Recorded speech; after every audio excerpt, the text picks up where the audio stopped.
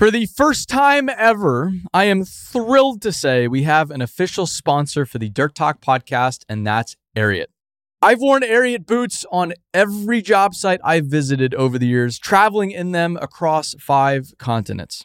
More importantly, I have yet to find a single project where working folks, unlike me, are not wearing Ariat boots and workwear in every condition imaginable. And there's really good reason for that, and that's because it's phenomenal stuff. And the more I've learned about Ariat and the company, the more I've loved their brand. So with this, Ariat is offering any Dirt Talk listener 10% off their next Ariat order at ariat.com/dirttalk. That's 10% off boots, jeans, and workwear at ariat.com/dirttalk or at the link in this episode's description. With that, let's get to the show.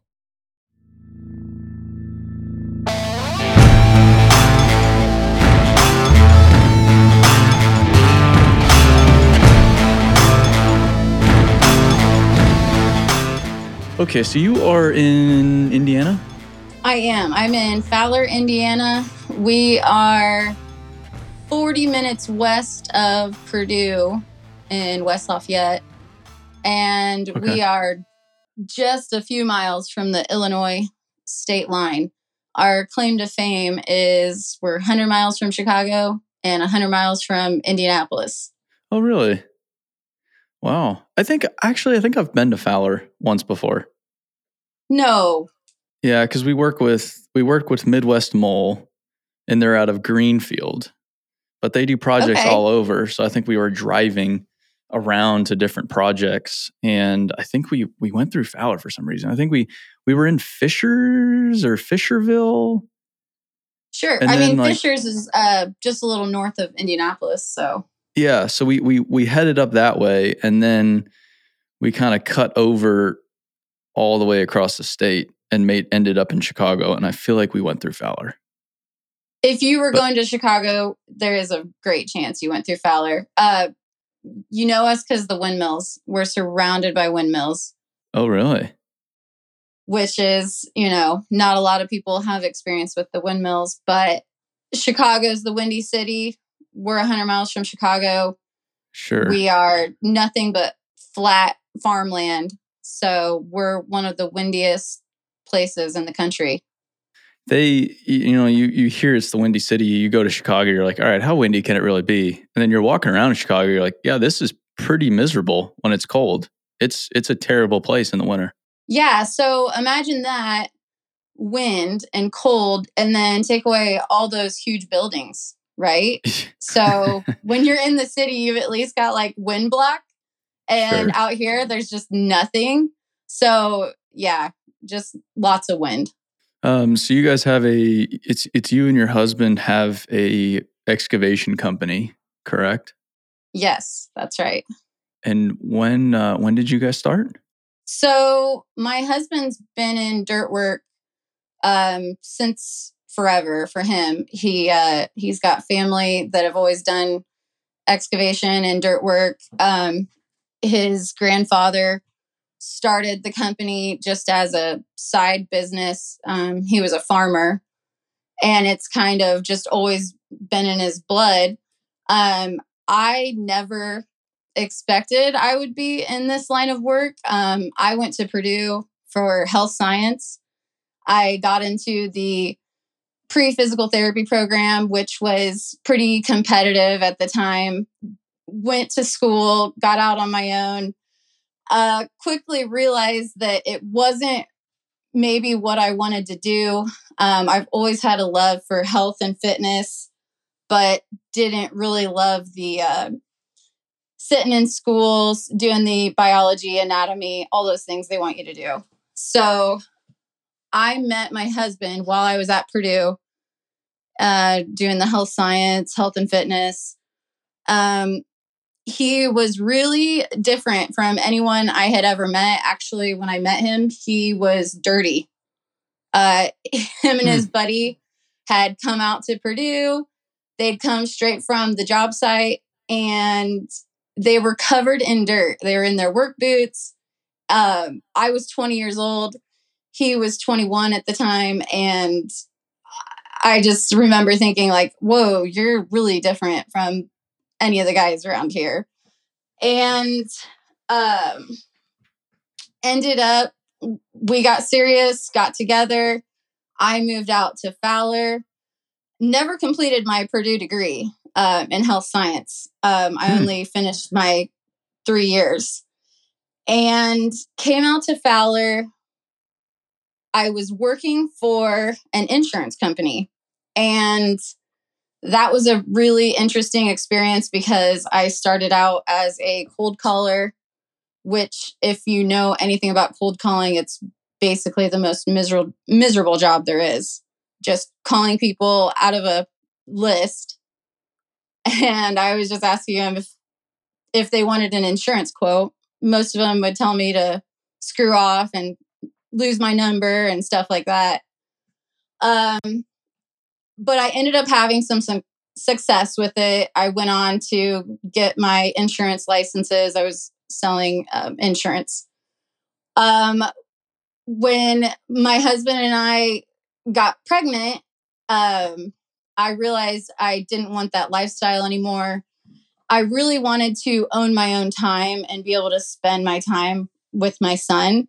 And I actually, at 23 years old, opened my first business, which was a health and fitness and gymnastics studio here in Fowler. Gotcha. So I did that at 23, started my own business. My husband was super supportive. He thought I was crazy because it was just something he didn't know anything about. But I got certified. I was teaching workout classes and tumbling classes and gymnastics for kids. Built up a pretty successful business. And then a little bit before COVID, decided it was time to sell the business. And I wasn't able to sell the business because I had completely built the business around myself. Mm-hmm. I was teaching all the classes. I was managing everything on the back end. And when I wasn't able to sell the business, I closed the doors. And that was when I started working with my husband and his father at their excavation company, doing book work and invoicing and things like that.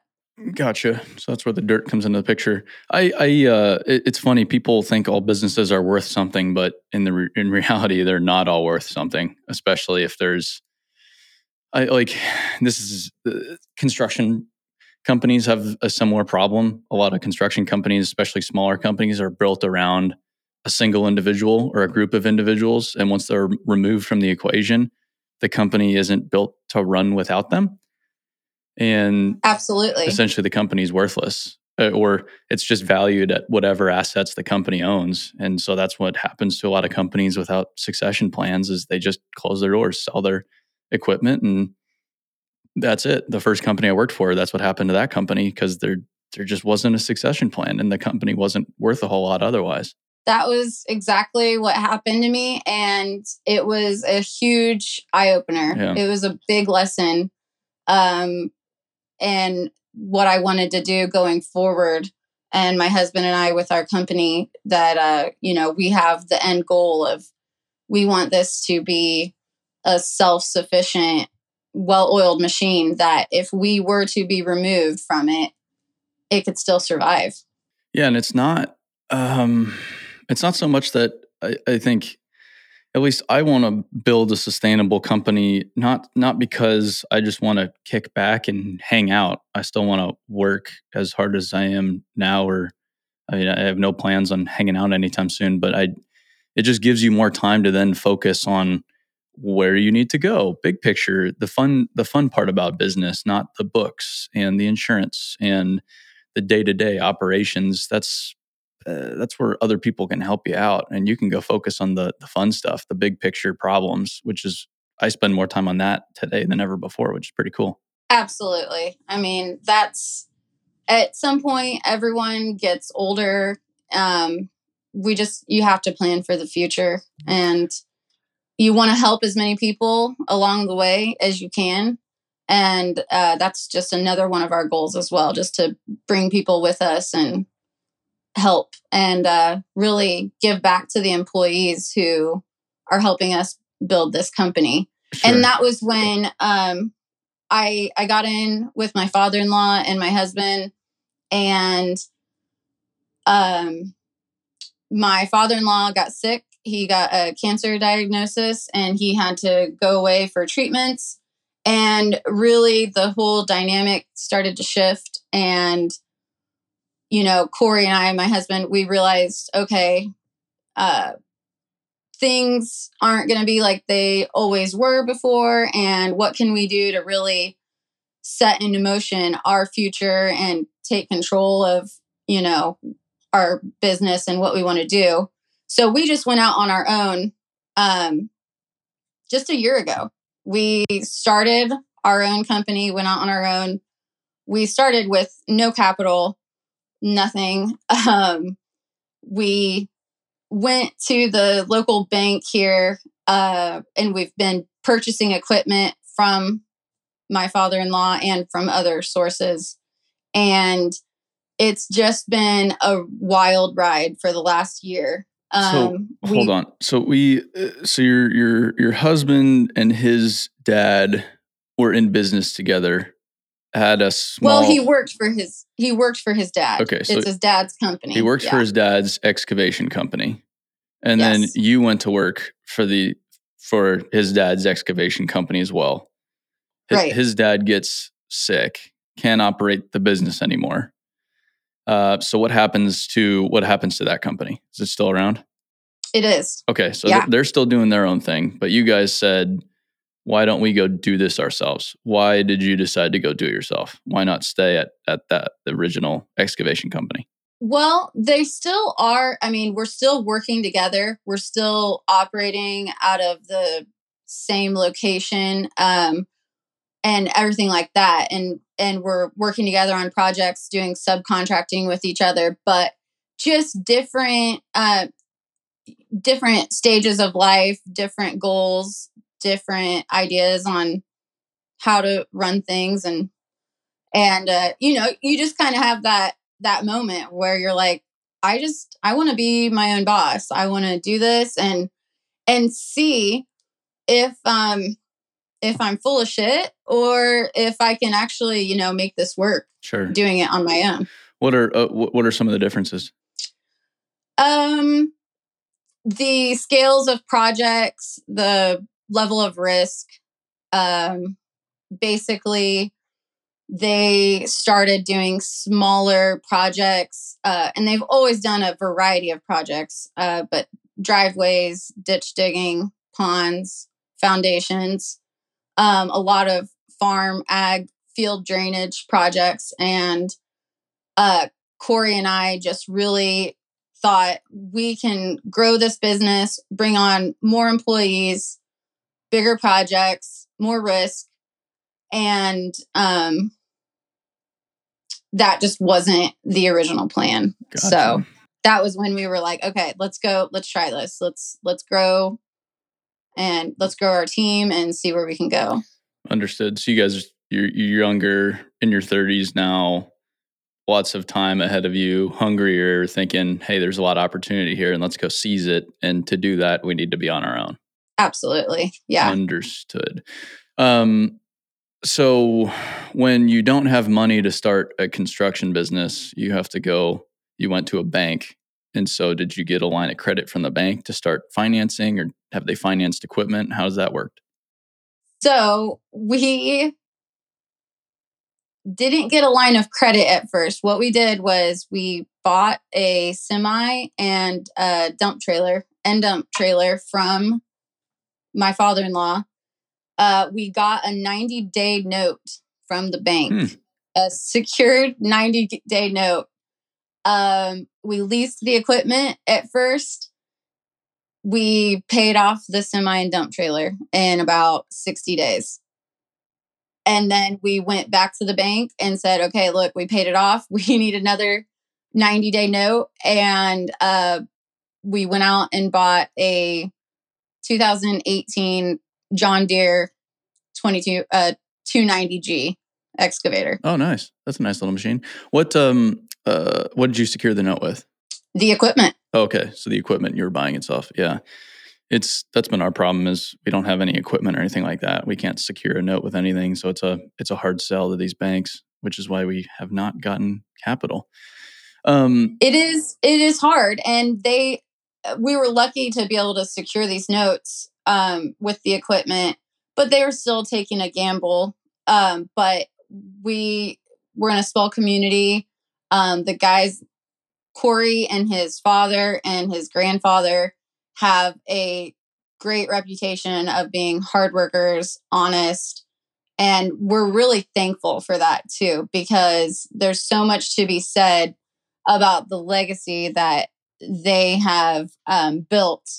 And it has helped us in numerous ways. But we just kept doing that up until just very recently in like the last month or two. And the bank, they would just smile. I would call and I'd come in and I'm like, look, we paid it off. We need another 90-day note. We need another 90-day note. And I did that about 7 times before I just finally said, okay, are you guys ready to do the line of credit with us? Because it's pretty substantial. And they were like, actually, yes, let's do this. That's fine. You guys have proven yourselves. So sure. Yeah, people don't realize how much money it takes to build a company. It's pretty brutal. What's the split between you and your husband? What does he do? What do you do? So he does so much. He is the project manager. He's the operator. He's our CDL truck driver. He's the guy that manages our employees. He's the guy that oversees all the jobs. He meets with customers and clients, and he's one of those guys who can operate anything. And I think in this industry, a lot of people say that, but he jumps from the bulldozer to the motor grader to the excavator to the track loader to the semi all day long. And it is really just like an awesome thing to see him in motion.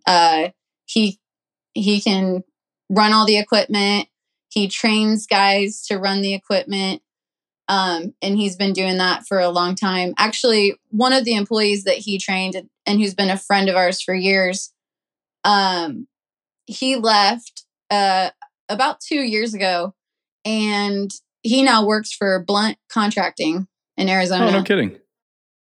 And we would love to have him back now that we're like, hey, we're growing. We need you. Come back. And he's like, no way. It's just life. Too much to see out there. He's doing huge projects that we can't touch. Blunt, that's a damn good place to work. That's a definitely damn good company to work for. Yeah.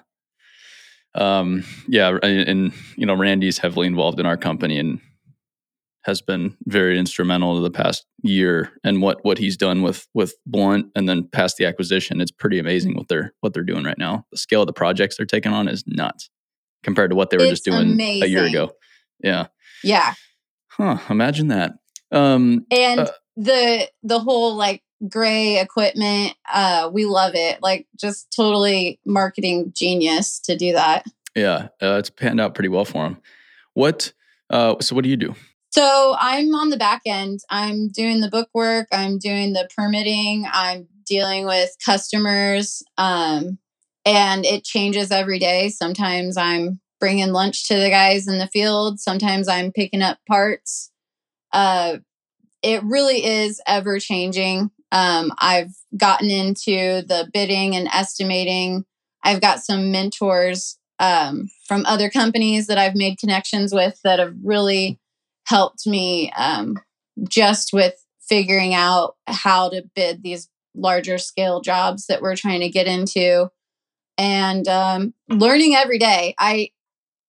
That's the best thing about us and our company is you can't really, I can't be embarrassed because the first thing I can tell you is, oh, I don't know much. So if I have a win, that's great. And don't expect too much from me. Sure.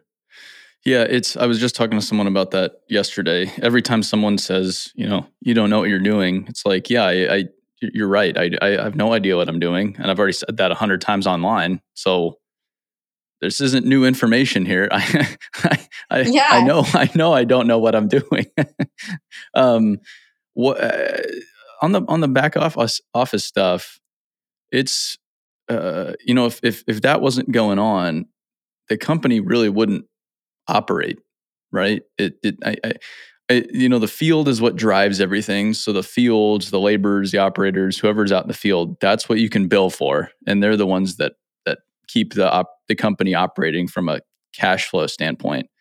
But if you weren't there on the back end with permits, with making sure equipment payments are made, with making sure payroll's good, with tax forms filled out, if you weren't operating the business on the back end, there wouldn't really be a business for them to even work for, right? Definitely. And I'm very fortunate that my husband and I, every day is not, rainbows and glitter, but he is so grateful for everything I do. And I'm also aware that, there wouldn't be anything to bill for if him and his crew weren't out there getting the work done. So Correct. we work well together. I'm fortunate. He's great. We're really getting down our communication with each other. We're very different in a lot of ways, and I think that's great too. It helps us balance.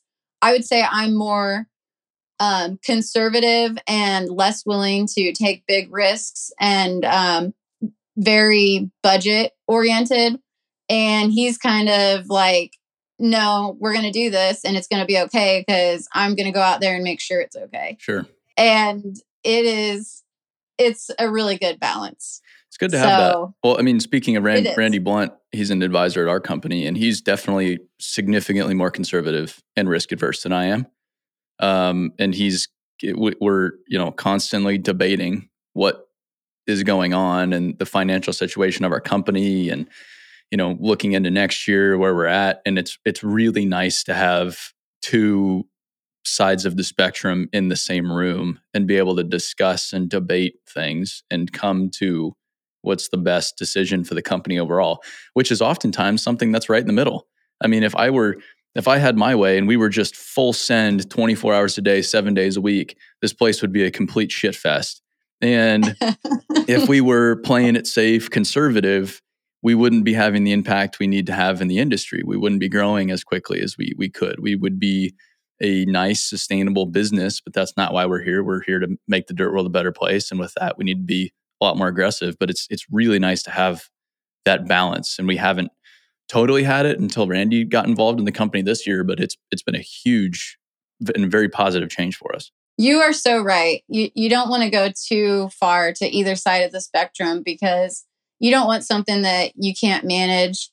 And that kind of leads us into saying, you want your company to grow. You want to take on more jobs. You want to take on bigger jobs. But you don't want to overextend yourself either. Yeah. And that's where I'm always like, okay, I want to make sure we can meet all these goals. I want to make sure our customers are happy. I want to make sure we're still living up to the high quality work that we are known for. And I don't want those things to start slipping. And really how we've mitigated that is we've gotten a lot better at saying no to the small jobs. And where before it was like, we just wanted to say yes to everything. If the phone rang and somebody needed a stump pulled out of their yard, it was like, we would send a guy over there. And that is just not in our scope of work anymore. But we've also got some great contractors around here that we can refer our customers to that also do quality work. And there's enough business to go around for everyone. Sure. Is he still just as dirty as he was when he was 21? Yes. He is always dirty. Him and the guys are always dirty. He still works till late at night. Everyone just knows him for being the last guy to leave the job site. he's pretty meticulous and particular. All the equipment has to be parked a certain way. The job site has to look a certain way before he'll even think about coming home for the night, which is usually 9-10 o'clock at night most days. It's a brutal industry, especially summer months. You're going full bore.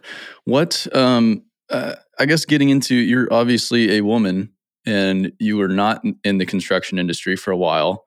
You were thinking of getting into fitness. You had a tumbling business which isn't exactly hardcore blue collar big beefy men. How has the transition to the blue collar world been as a woman, good and bad? Because I'm just very curious about this whole thing, because there's just always this criticism we have within our social media, the podcast, whatever. Everybody's like, get more women on, or we need more pictures of women. It's like, guys, there really aren't all that many women in the industry. I photo every time I see a woman in the field, I photograph that individual, and I'm sure too. But they're like, I call them like snow leopards. You guys are like snow leopards. There just aren't a lot of women in the industry, which I think is stupid, because we're looking at this huge workforce problem and we're ignoring half the population. So that's why I want to touch on it more. But I guess to begin with, how was the transition from tumbling to the dirt world? For the most part, and the day-to-day operations and my normal outlook, it wasn't a huge leap. I'd been around. We're very fortunate to have great guys working for us and great people that we're surrounded by, and not just our employees, because as you know, it takes so much to make these companies go. I've got parts guys, I've got mechanics, there's so many people that we're interacting with on a daily, weekly, monthly basis. Yeah. And for those interactions and those relationships, I don't even notice it, and I don't feel like they notice it. It's not until we get into situations that are maybe a little bit out of our norm that sometimes I'm like, oh yeah, I forgot I'm a woman, and that's a little bit different than what most people are used to in this industry. Like how so? Like what's an example? I went to a machine auction by myself a few months back. This is a good example for this. My husband originally planned to go. He was on a project. The deadline was right there. It was a Saturday. And he's like, I have to go to work. We had sought out this bulldozer that was going up for auction that was literally 10 miles from where we live. So he's like, we discussed the budget. We're like, okay, look, if this bulldozer goes for anything under this, like it needs to come home with us. And just walking up to the crowd, I was the only woman there. I'm by myself. There was just some comments made, and they're not even like mean or nasty, but just things like, oh, are you lost? Or, do you need some help? And I'm like, no, I'm not lost. I'm buy a damn bulldozer. Place. Yeah. And it just happened to be that was the last machine that went up for auction. And when I bid on that machine, it was like, I think 10 people's jaws dropped, because they're like, whoa, what the heck is she doing here bidding on a bulldozer? Yeah. Did you buy the machine? No, it went for more than we budgeted for. Damn. And that was okay. It went to somebody that we knew, and it all worked out. We've got the Komatsu D65 dozer that we use and have purchased. So it worked out. But, just situations like that, or I go into these bid meetings for county projects, city projects, things like that. And I'm the only woman, and people are just looking at me like, what the heck is she doing here? Is she like delivering the muffins for the meeting, or, and then when I'm turning in a bid, they're like, whoa, wait. Okay. Yeah. So it happens. What's your whole opinion on the whole women in construction thing? It's because it's I don't know, I wouldn't say tricky, but it's definitely something that hasn't been figured out. Like clearly we need more women in the industry. Clearly we just need more people in the industry. And I think women have a whole different perspective to add to the same problem, which the industry's missed out on for a long time. Um how do we attract more women without the whole, because the other side of the coin is the women I've met in the industry, they don't want to be treated any differently.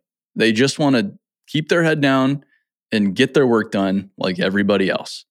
So it's, how do you focus on attracting more women without necessarily treating them differently and drawing unnecessary attention to them? Because again, the people I've met in the field, women I've met in the field, in the industry, they don't necessarily want any kind of special credit. They're just there to do their job. Absolutely. I think you basically hit the nail on the head. Like no woman feels like, oh, I'm so special because I'm in this industry. Like, no, we're just here. We're doing our job. We're making money. We're learning. If you're like me, you're just somebody who doesn't know anything. And that doesn't deserve any special attention or anything like that. But we definitely need more women in this industry.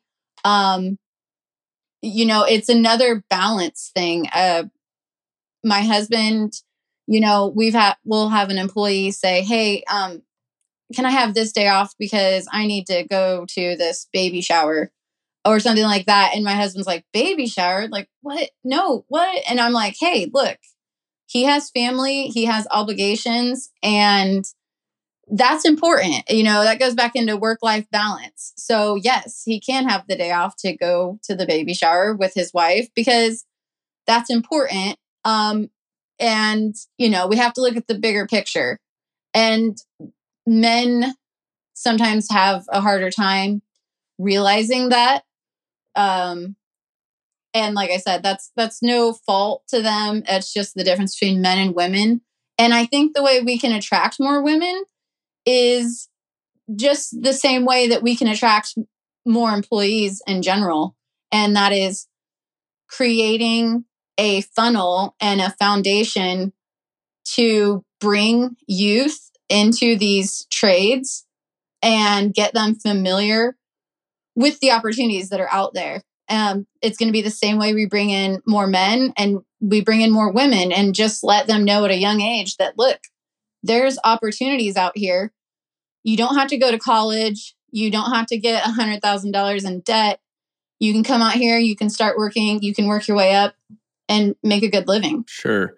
Yeah. And so, I mean, basically what you're saying with the baby shower analogy or example is we just need to be more thoughtful and caring as an industry. And if we are, we'll attract everybody, including women. Absolutely. So it's not that we necessarily need to focus on attracting women, which I completely agree with. I don't know. I just have a problem with the whole, like, I love the whole women in construction push, but at the same time, we just need to show off the industry. We need to show off everybody. And because I've talked to enough of these women, I know that they don't necessarily want a whole week dedicated to them. They're just proud of what they do like anybody else, and they just want to be another person out there doing the work. So it's just this weird dynamic, and it's hard for me to argue that point to people that haven't been out in the field as much as I have and haven't really talked to these people, because it's like, it feels like I'm just being an asshole, but I'm not. I'm just saying, guys, I don't know if they necessarily even want a whole week dedicated to them. That's it. And also, what the fuck do I know? I'm a white male, so can I completely speak on the subject? No. But from my conversations I've had with the people in this position, it's exactly that. They just want to be one of the guys, quote unquote. And I think we just need to care for people across the board more in the industry than we are right now. And if we do that, we'll attract the next generation, whoever the hell they are. Right. And you're so right about, you're kind of the man in the middle. It's like, don't shoot the messenger. But I totally agree. I think that's how most women feel. And I know me personally, I'm like, don't bring attention to me. I'm sitting in an air conditioned office and my guys are out there in 90-degree weather, sweating their butts off, working a 14-hour day. Let's celebrate them and how much they are accomplishing and how we couldn't do any of this if they weren't out there. And it takes a toll. They work hard. They put their hearts and souls into it. Some days it's hot. Some days it's cold. We are fortunate. Most of our equipment has cabs, but we do have our compaction roller does not have a cab. And nice. Man, I feel terrible for the guy that gets stuck on that machine, Well, according to Eric Jumper, that builds character. Sitting on a roller, going back and forth in the freezing cold or in the terrible heat and humidity of the summer, just miserable. Like that's good for you. It's not a bad thing. I think a little bit of that's good for you. They don't complain. They do it. So we're just lucky. I mean, I know I probably wouldn't want to do it. So there again, let's celebrate them because that's pretty awesome. It is funny though, the whole women in construction thing. Like women really are the ones that operate this entire industry if you think about it. I mean, you go into any construction office, payroll, insurance, I mean, the whole back office of every construction company, most of the time is women. Yeah, that's probably true. It's true in my experience. I mean, every office I go, management, it's lacking. Leadership, it's lacking, which I think is a problem. And I think these companies are actually screwing themselves by not creating those opportunities in leadership roles. Yeah, in the field, it's oftentimes men. But if you think about it, I mean, I think there are more. I don't know. It's something I haven't really been able to even form my thoughts on because it seems like such a prickly topic with people. Even out in the field, you have these big burly men and they feel threatened for whatever reason, sometimes by talking about the whole women in construction thing. And then you have the whole other side of the spectrum, like we need all women in construction. I'm like, what are you even talking about? That doesn't make sense. No. I haven't figured out how to walk that line yet. That's all I'm saying. I really truly think if we start young and recruit these people, and a shift has to happen. And I'm actually in the works with 2 of our local area high schools and bringing back a trades program for the students who want to explore different opportunities. And we do have a building trades program at our one local high school, which is they build a house every year. That's what the class does. And it's a really cool program. The students have obviously their teacher who is the, contractor, and he follows up on everything and he's teaching them. But why is that the only option? Why don't we have more options for them, boys and girls, I know I would love to have some females shadow me and look at, and you never know, maybe they think what I do is completely boring and they're like, hey, I want to run that excavator, Yeah. That's the funny thing about running equipment. You can be this little ass dude or you can be this big burly dude. It's electronic controls. That's all you're doing. It's a physical job. I mean, sitting in a dozer all day, if you're in rock or something, beats the hell out of you. So I'm not saying it's not physical, but there aren't physical requirements to it that any one human can or can't do. You're not lifting something heavy, for example. Anyone can do it. That's the crazy thing about it. Right. And honestly, and I've talked about this a bunch. So we have a bunch of women that work at the company. And we're a creative business. We're not a contracting company. So it's not all the similar, but every time we have a company meeting, which is twice a year, we rent equipment and put people in the machines. And sometimes, especially all the new folks that we have, these people have no industry experience, have never been around equipment before. And that's the first time they've ever sat in a machine. The people who love it the most I've seen are the women, because they go into it thinking it's not really for them. It's dirt and equipment. This isn't really my thing. And you can't get them out of the damn machines. You can't. They are so fucking fired up to be in an excavator moving dirt. And they're the people that least expected it and weren't excited about it going into it. And that's what I love. And it's broadened my perspective on the subject. It's like, oh, we're missing out on something here. Just in general, I think the more people we can get into the industry and just have experienced the industry, the better off we are. But the thing is, I think it's the industry's responsibility. We spend so much money on equipment and productivity and software and technology. How much money do we spend on getting people exposed to the industry? We don't spend anything on it. And so we're sitting here confused, scratching our heads like, why aren't people getting into the industry? They should just go to trade. It's like, the trade schools don't exist, guys. You need to get them on your sites. You need to create your own opportunities to get equipment in front of these people and construction in front of these people. Like, this is our responsibility. No one's going to come save the day here.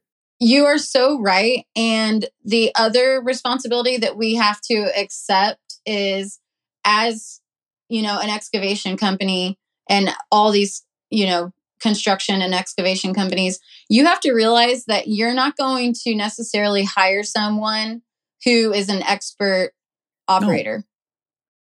You have to bring them in. You have to train them. And that takes a lot of time, a lot of machine hours. You're not going to just put them on one job and they're going to come off and be able to do the next one like a pro. So it is an investment, because it's going to take you a lot of time to get that employee where you want them, but it's a necessary investment. And that's another thing that we have decided that we want to do, and that's invest in our employees. I think that gives you the greatest return, really. Well, it's expensive, it's hard, but it's the only damn option nowadays. How many people do you guys have? So we've only got 3 right now. Okay, so you have 3 people. That's a small construction company, and you're still saying, tiny. You know what? We think it's better to invest in people and put this money into people than try to find experienced people. If you can do it, anybody can do it. You have less resources than any other big construction company, right? And you're still saying, definitely, we can do it. Yeah. We can train. We're going to take the time to invest in these people. We're going to build the next generation internally, because that's what it's going to take. And I'd argue you're at more of an advantage than most of the big construction companies in your market if you can recognize that and successfully implement that, because now you're designing your company around that, and they're going to have to go right an enormous ship and this huge culture that could be decades and decades old, that is built on something completely different, built on finding very experienced people and just getting them to be productive day one. If you're building your business around creating everybody you need, you're just gonna completely clobber everybody else down the road. I mean, that would be great, and we hope that's in our future. And we want our employees to be well-rounded. Just like Corey, my husband. It's really beneficial if you can have an employee that can run an excavator and run a bulldozer and run the skid steer and be multifaceted, instead of like, okay, here's our bulldozer guy and he does nothing except run the bulldozer. Yeah. Well, and part of it is a skill set and part of it's an attitude as well. And I think younger people are more willing to, yeah, sure, I'll do whatever the hell I need to do. And like you had, I was with New Era Excavation the other day in Connecticut. Tom Gardocki and Craig and those the other jabronis at the company. And Craig, he's part owner in the company. It's him and Tom that own the company together. They do the estimating, they do everything. But when they were tying in a water service, Craig was the one in the hole tying in the water service with the shovel. And yes, he's the one that owns the company. And he does everything else, but he's the first one in the hole tying in the water service. And that's just an attitude thing. I'm here to do whatever I need to do. And the guys that just sit in a machine saying, no, I'm just an operator, it's just a shitty mentality, and it's going to hurt them long term. The guys that say, yeah, I'm an operator, but hey, if I need to get out of the machine and do whatever I need to do, or if I need to, be a pipe layer for a month, cool, I'm about it. Let's do it. I think it's it's skill set. You need to have the skill set to do that. But I think it's bigger. It's just having an open mind and having a good attitude and saying, I'm willing to do whatever I need to do to make this thing work. Absolutely. And I will definitely give credit to Corey that he is that guy. And I think it gains him respect from a lot of people because it doesn't matter if it's a mud hole, same thing. He's tied in water lines. I mean, sometimes he literally has to get in people's shit. You know, they're doing septic systems and, you know, tying into old septic systems and doing this and doing that.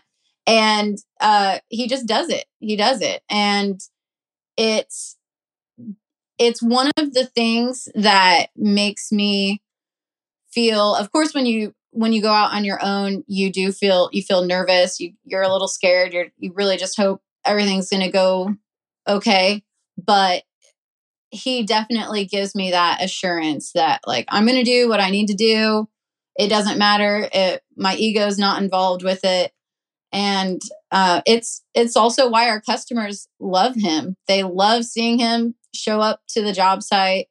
They love talking to him about the project. And they love, you know, that's one thing too that's funny about this industry, or at least the projects that we do around here. People love to watch. I mean, they just love to see the changes take place and see the project from start to finish. And, you know, Corey's really good at what he does, and people just love to watch it take place. It's very gratifying to watch physical progress as a human being.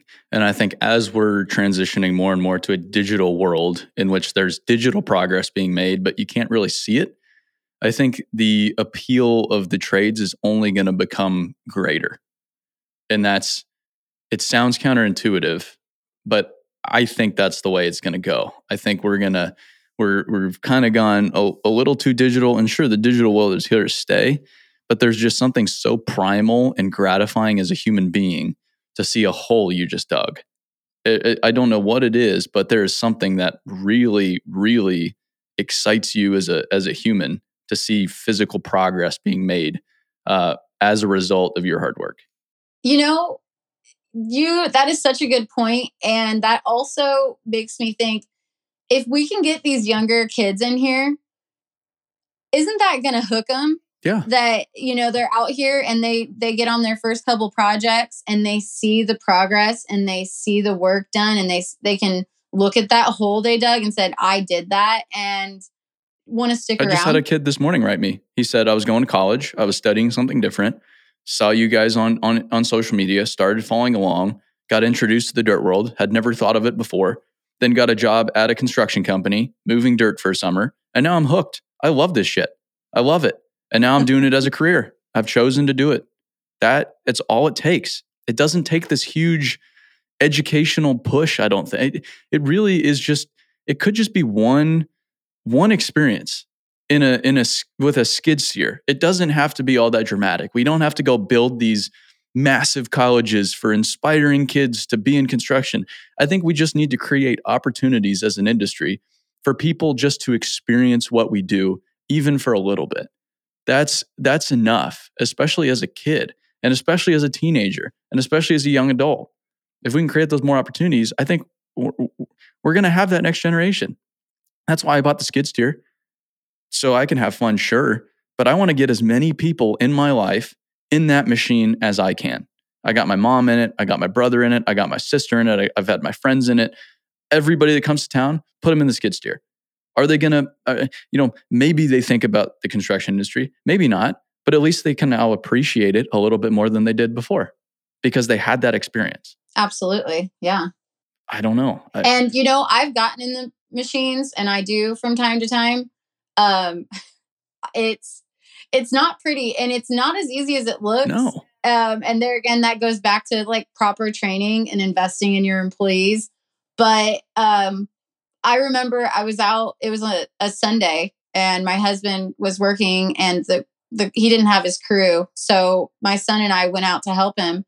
And I was in the excavator, and I'm loading a truck, and it was just terrible. It was terrible. I mean, I was making progress, but it was painful.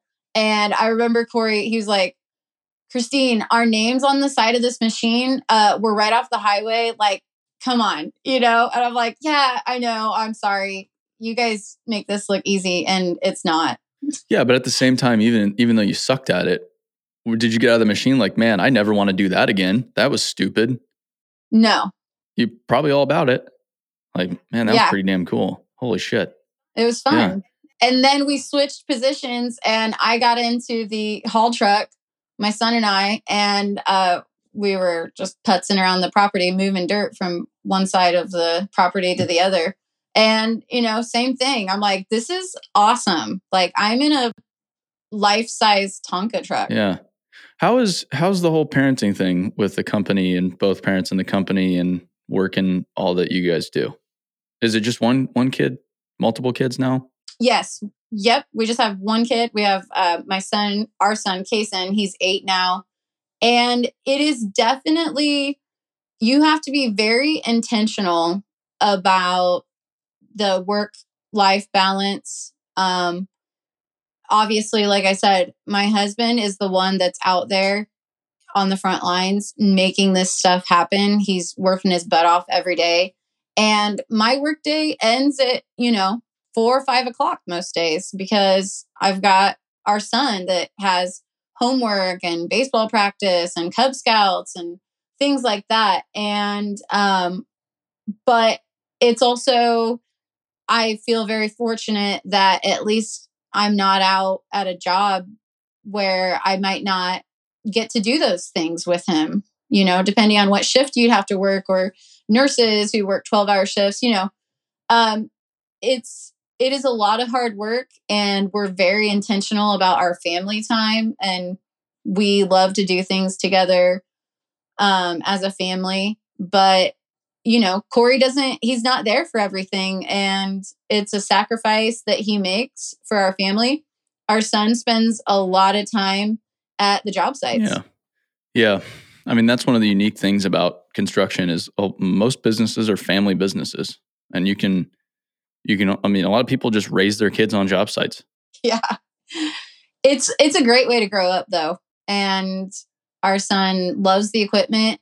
Like I said, he's only 8. And we've both said, like, we're not going to force him into it or anything like that. But as of right now, he thinks it's so cool that his dad runs the machines. And we were on a job that was a field drainage job, and they did a waterway, and they had to lay straw blanket throughout the waterway. It was like 2,000 linear feet.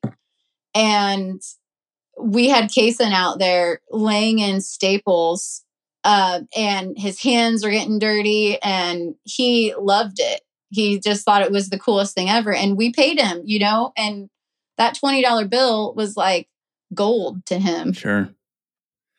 Yeah. It's, there's few things as exciting as a kid, as working hard and then having someone hand you money for it. I remember first time I started actually working, and then, they'd pay me in cash every day. And I just could not believe, like, whoa, I just got 3 $20 bills for pushing a wheelbarrow around for a few hours. This is sweet. I need to do more of this. And you kind of get hooked on it. Especially when you start doing it at a young age, it's actually pretty exciting. Yeah, definitely. And my husband jokes that, all right, Kason, bring your friends next time and spread the word, tell everybody how much fun this is. Cheap labor. And, we joke about it like, okay, let's bring these kids up and just make a total like bulletproof crew out of them. Yeah, and that'd be great. In Montana, where I spent summers growing up, we had, so it was my friend's place, and his parents invited the whole friend group up. So it was like 6 or 7 young boys. We're probably like 8 or 9 years old. We were pretty damn young, probably similar to your son's age. So we would mess around, you'd do fishing, you'd do shooting, you'd ride around on the quads. But then his dad would put us to work, and he'd have projects on the property that needed to get done. And he had, 6 or 7 kids there. So he just gave us a wheelbarrow and some shovels and said, hey, this pile of rock over here, it needs to go over here. And this is how it needs to go over here. Have at it. And we didn't ask any questions. We were just like, shoot, okay, let's get to work. And it was actually kind of fun working as like a little crew with your friends, working hard, getting stuff done, seeing what you were accomplishing. And then, every summer I'd go up there, I'd remember like, man, we spread that rock over there. And that's pretty cool. It's still there. It's fun working hard as a kid. I agree. I think you just need the opportunity. Yeah. And that's one of the reasons that it bugs me sometimes when people say the problems with the workforce today is, kids are lazy and nobody wants to work. And I think, well, whose fault is that? And I don't think that's true. There's a lot of things that are vastly different than when our parents were young, the cost of living and inflation, all that. But did you actually give your kids the opportunity to work? Did you teach them a work ethic?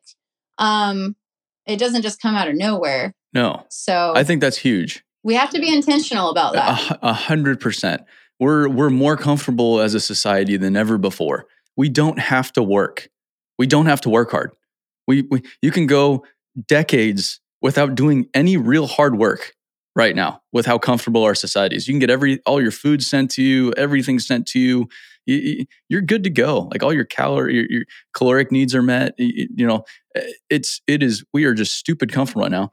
And you're living in a city, you don't have a big piece of property, most people. And so you have to seek out those opportunities and seek out the opportunities to create hard work for your kids. And we had Sal Frisell on the podcast a few weeks ago, and he makes a big point out of mowing his own lawn and showing his kids hard work. He can go hire someone to mow his lawn, easy, but he wants to show his kids, hey, I'm willing to do the hard work. I'm here to make it happen. And hey, come along with me, ride on the mower with me.